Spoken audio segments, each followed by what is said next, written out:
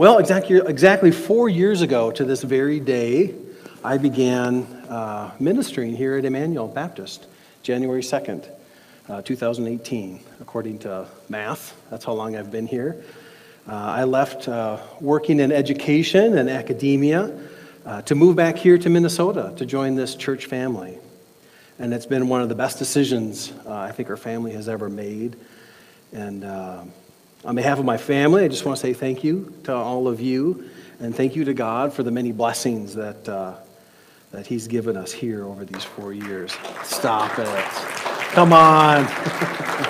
Yeah. And so today it's a special treat to open God's Word with you on this first Sunday of a new year, right? Today we will be looking at Psalm 109. If you have your Bibles with you, that's where we will be. And it's a psalm in which David is calling upon God to bring justice to his enemies. And reading through this psalm this week, I was reminded of a couple of sitcoms, actually, from my childhood. And when I was a kid, we didn't have shows that would stream. It was long before that sort of a thing. But I did grow up in the age of UHF, right? Some of you are old enough to realize there's a difference between VHF and UHF. And UHF, I remember there's this channel out of St. Cloud called KXLI, K41, St. Cloud. And they played all kinds of reruns. So I grew up watching reruns, probably too many. My mom would get after me, but I was stubborn in my love for television. And so I would watch a lot of reruns. And some of my favorites were Brady Bunch and Happy Days, but I could list many more. There was all kinds of stuff on K41. And sometimes these sitcoms could get a little bit strange. When the Brady Bunch went to Hawaii one time, and hung out with Don Ho, if you remember Don Ho and the Tiny Bubbles. But the Brady Bunch ended up acquiring a cursed necklace that caused all kinds of problems for the Bradys. Greg was surfing, and he nearly died, falling into coral or something. And there was Peter, who was on a bed, and I was almost bitten by a tarantula. And it was just strange to see the Brady Bunch incorporate sort of magic into their sitcom. Or what could even get weirder would be Happy Days, if you ever watched that show. I remember they had an episode where there was a witch who actually headed in for Fonzie, Arthur Fonzarello. And she had a voodoo doll. And whatever she did to the voodoo doll, stabbing it or posing it, it happened to poor Fonzie, which was not cool, you would say. And as a kid, I just found these things strange, and I wasn't quite sure what to make of them. It was outside of the usual. And I think it speaks to something in all of us. We wish that we could wave a wand or cast a spell or have a magic necklace where things would just be made right, where we could just skip to that. If you want to lose some weight, abracadabra. Or if you want to make a little more money, hocus pocus. Or perhaps you want your enemies to get it, alakazam. That would be fun for us. We think that would be a good thing. And throughout the Bible, we see death and we see life. And there's always this movement from death to life. It's the exile for the Israelites. And then it's the return from exile. It's the wandering in the wilderness. And then it's making it to the promised land. It's darkness before dawn, or it's the crucifixion before the resurrection. And yet we want to skip. We want to skip that first step and go to the second. We seek a simple and easy path that avoids exile. We want to skip the wandering and the darkness and death. We want to get right to the good stuff. And of course, this doesn't fit with what the Bible teaches, and it really doesn't fit with our experience either. So to that end, I thought we might take a look at a challenging psalm. As we face this cold and harsh New Year, especially today, it's so cold. We left Cincinnati to move back to Minnesota, and I think it was in the 60s there on Christmas Day. Although it was in the 40s here, I think. Maybe. I don't know. Anyway, it's a cold and harsh New Year, and this psalm is a challenging psalm. And for some, it's maybe the most uncomfortable psalm to read. The Bible has all sorts of things within it. All of them are beneficial for us, but some of them can be sort of challenging to read. In Psalm 109, David calls upon the Lord to bring harm to his enemies. The psalm speaks of David's desire for God's justice to be brought upon his enemies. Is David hoping for God to sort of break out the voodoo doll and let his enemies have it? Or as we face opposition, as we face difficulties, what should our attitude be? Where do we find rescue? Where do we find a solution to our problems? So let's look at Psalm 109, and we'll just look at the last 5 verses of the psalm together today. Psalm 109, verses 26 to 31. There David writes, "Help me, Lord my God, save me according to your faithful love, so they may know that this is your hand and that you, Lord, have done it. Though they curse, you will bless. Whenever they rise up, they will be put to shame, but your servant will rejoice. My accusers will be clothed with disgrace. They will wear their shame like a cloak. I will fervently thank the Lord with my mouth. I will praise him in the presence of many, for he stands at the right hand of the needy to save him from those who would condemn him." Now, these 6 verses come at the very end of Psalm 109. They close out the psalm. And they represent David's cry for deliverance or his plea for salvation. The first 25 verses, however, we find David crying out for justice against his opponents. And just to give you a sense for what comes before, let me read a bit for you in Psalm 109. "Be not silent, O God of my praise, for wicked and deceitful mouths are opened against me. They speak against me with lying tongues. They encircle me with words of hate and attack without cause. In return for my love, they accuse me, but I give myself to prayer. So they reward me evil for good and hatred for my love. Appoint a wicked man against him. Let an accuser stand at his right hand. When he is tried, let him come forth guilty. Let his prayer be counted as sin. May his days be few. May another take his office. May his children be fatherless and his wife a widow. May his children wander about and beg, seeking food far from the ruins they inhabit.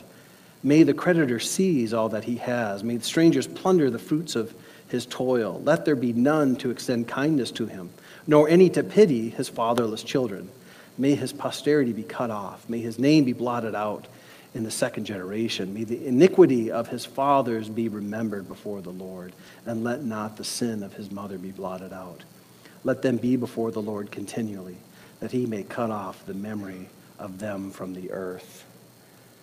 Oof, that's harsh. That's very challenging from David, and I would hate to be the object of that prayer from David to God. And as Christians, what are we supposed to make of this? Right, this is in our Bible. It's in the book of Psalms. There's some commentators who say that Christians should not engage in these kinds of prayers.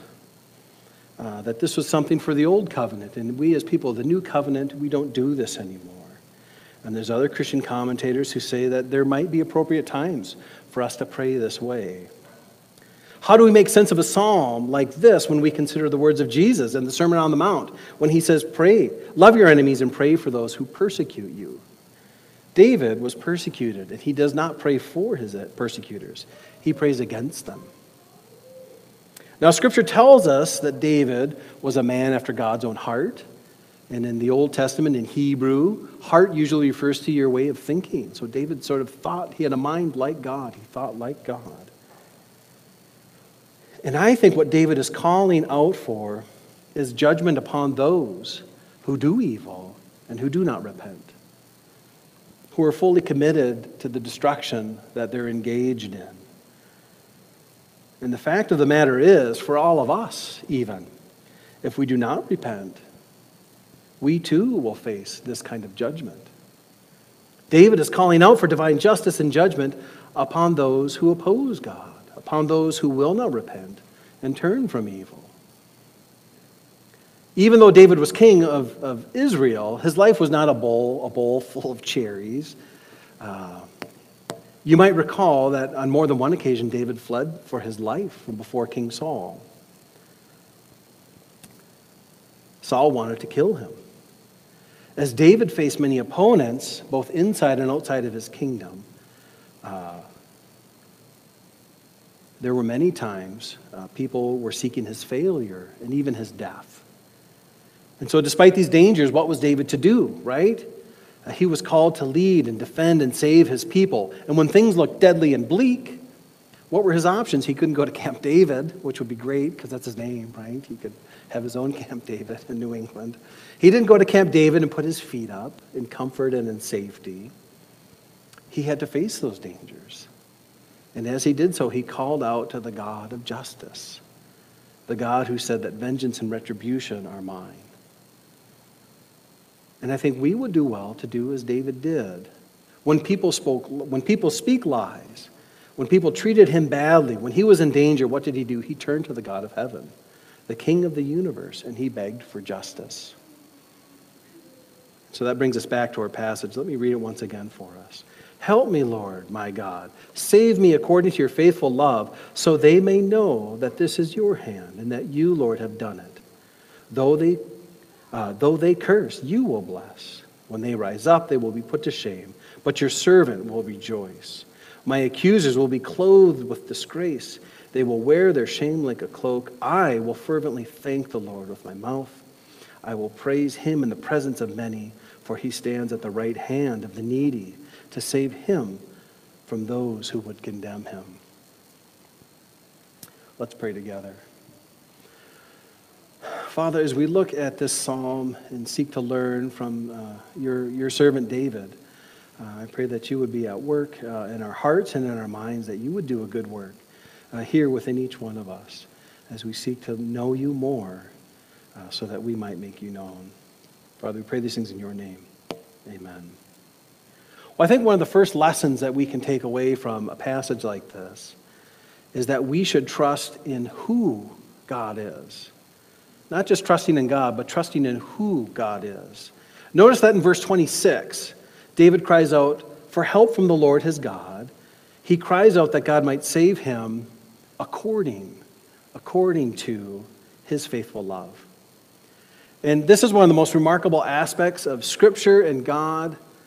In other religions, the God or the gods that people worship, they're free to be fickle, right? Once upon a time, I taught at a college, and I taught mythology to college students.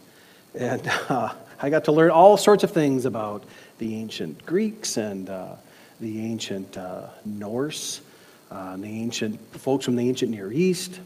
And I really came to really appreciate Norse mythology. Of course, they're all sort of fun to read, and you sort of understand how people view the world and what was important.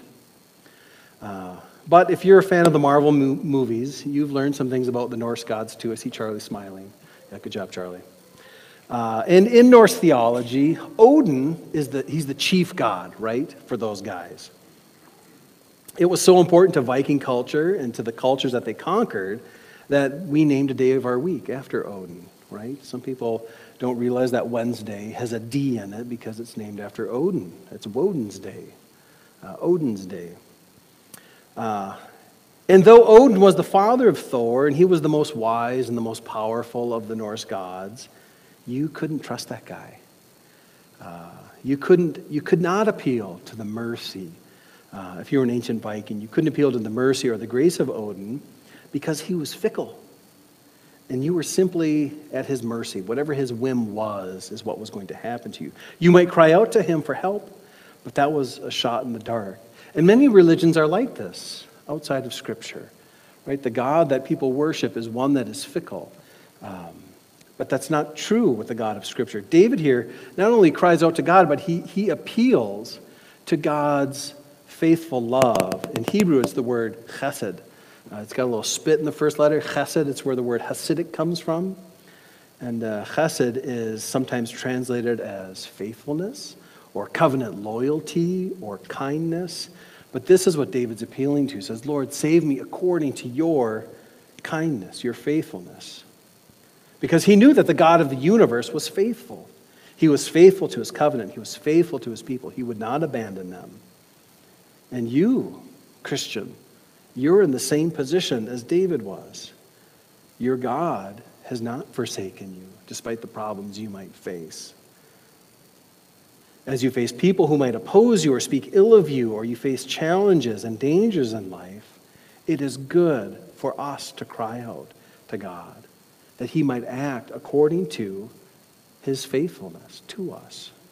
Help me, Lord my God, save me according to your faithful love, so they may know that this is your hand and that you, Lord, have done it. The second lesson that we might learn from this passage today is that we should glorify the author of salvation. We're going to look at verse 27 again. I use this verse in both points. That's fair. We can do that, right?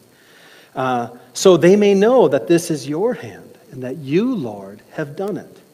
Though they curse, you will bless. When they rise up, they will be put to shame, but your servant will rejoice. One of the greatest blessings and wonders of the Christian faith is that the God who we worship, he is at work in all things. In Romans 8:28, we read that for those who love God, all things work together for good. For those who are called according to his purpose. For those whom he foreknew, he also predestined to be conformed to the image of his Son, in order that he might be the firstborn among many brothers. And those whom he predestined, he also called. And those whom he called, he also justified. And those whom he justified, he also glorified. The good work that is being done within you, maybe even right now, is a work that God is doing within you. Coming to faith, walking with the Lord, doing the good works which the Lord has prepared for you, all these things are a work that the good Lord is doing within you. He is the author of salvation. Of course, we're blessed to participate in this good work, but he is the author. The Old Testament is filled with examples of this. Right? When the Lord brought the Israelites out of Egypt, he made it very clear that it was the God of Israel who was emancipating the Israelites with a mighty hand and an outstretched arm. When the walls of Jericho fell, there was no credit given to anybody except for the God of Israel. When the Israelites were saved from the Assyrian siege of Jerusalem, there was no one else to praise or to thank except for the God of Israel. And our response to the salvation of the Lord should be praise. We see it time and time again throughout Scripture, and it's only natural and good for us to lift up our hands and hearts with gratitude and joy and shout praise to the God of heaven, the creator of the universe. When has God delivered you? When has God saved you? What good work has he been doing within you? How has he changed your life? Reflecting on these things should drive us to praise. We were just in Buffalo recently with Doyle and Linda Van Dyne, Stacy's folks. Some of you might remember the Van Dynes. And they love to play games, all kinds of card games. And I'm not much of a game kind of guy, but I try to learn and I try to play, begrudgingly, as my family would tell you. But I love playing Uno. I think Uno is just one of the best games ever. And because I don't mind losing at Uno. And I won. I won a game of Uno. It was so great. Yeah, everybody else lost, but I won. And when you win, what do? You do one of these. You stick your arms up in the air in victory, right? And this is like a universal symbol that people do. You see it in the Olympics. You see it in card games. You see it in high school sporting events. People put their arms up in the air in victory. Blind people do this when they win in competitions. Right? It's like in our DNA somehow to make this pose when we have victory. And when the Lord does a work within us, evil is being conquered and good is winning. And we should make this praise. And there's a word in Hebrew for praise that has the word hand in it. It's yada. Yad is hand and yada is to praise. And it means you put your hands to heaven in praise of God for what he has done. And this should be our response when we reflect upon what God's done within us, as we should praise, as David does. And of course, that's what the Psalms are. They're full of praise. And I can't read enough of them. The psalmist here teaches us that it's good to glorify. It's good to bring praise to God for the work he does. We read that the unrepentant curse and they find shame. But for David and the people of faith, they offer blessing and they find rejoicing. In a few minutes, we'll have an opportunity to sing praise once again as a church family, and we will with the great hymn, It Is Well. So let's keep this in mind when that time comes after communion, that our praise might be a response to the good work that God's doing within our lives. Lastly, we can learn from this passage that the Lord defends his people from their accusers, even from the accuser. My accusers will be clothed with disgrace. They will wear their shame like a cloak. I will fervently thank the Lord with my mouth. I will praise him in the presence of many, for he stands at the right hand of the needy to save him from those who would condemn him. So here David is using some of the same language that we saw in the beginning of this psalm. Here, at the end of the passage, he reverses the message. At the start of the psalm, we read, "For wicked and deceitful mouths are opened against me," it says in verse 2. "Speaking against me with lying tongues. They encircle me with words of hate and attack me without cause. In return for my love, they accuse me, but I will give myself to prayer." At the start of the psalm, David is lamenting. He's in despair because he's surrounded by lies and accusations.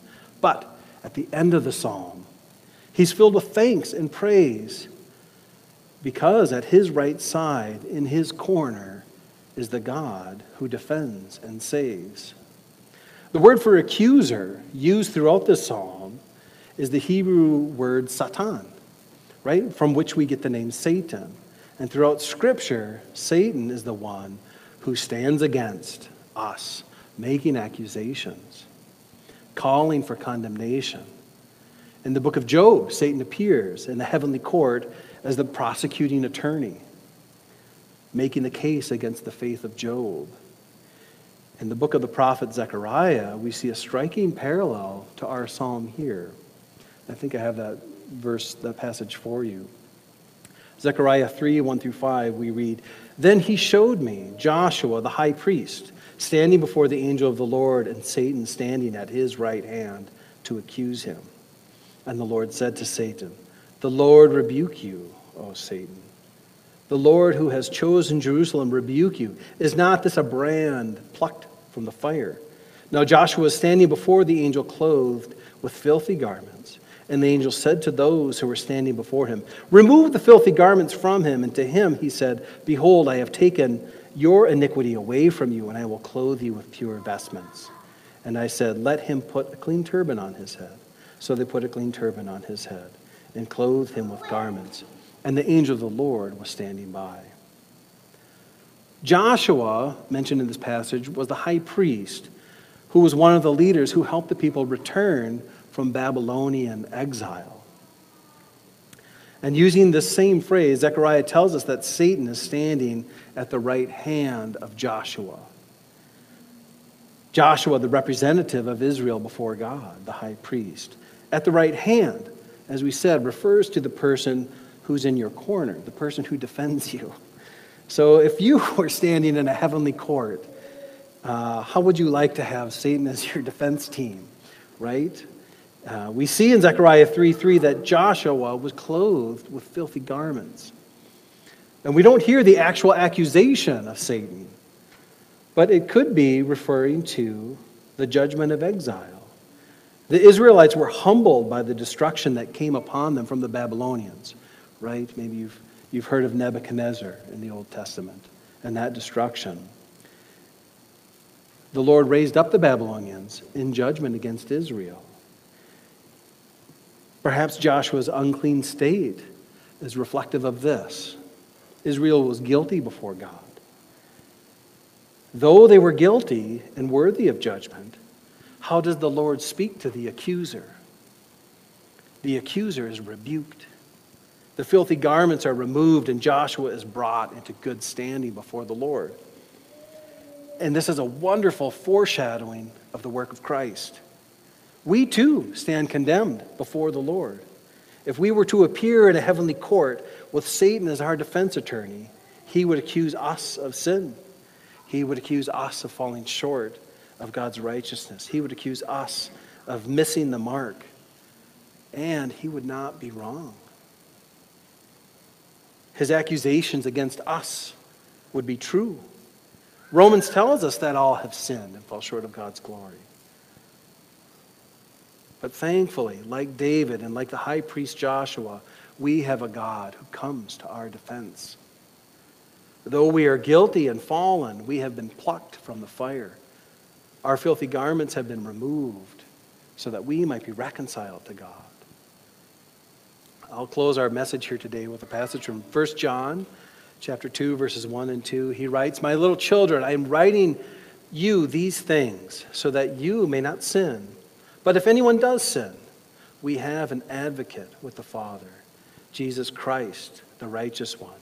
He himself is the atoning sacrifice for our sins, and not only for ours, but also for those of the whole world.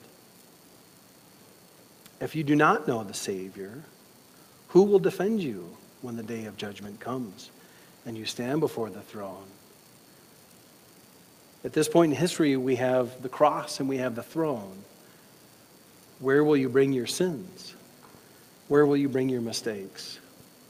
It's good for us now to die to sin, that we might die now to sin, to bring ourselves before the cross of Christ, so that we do not carry our sins to the throne of God.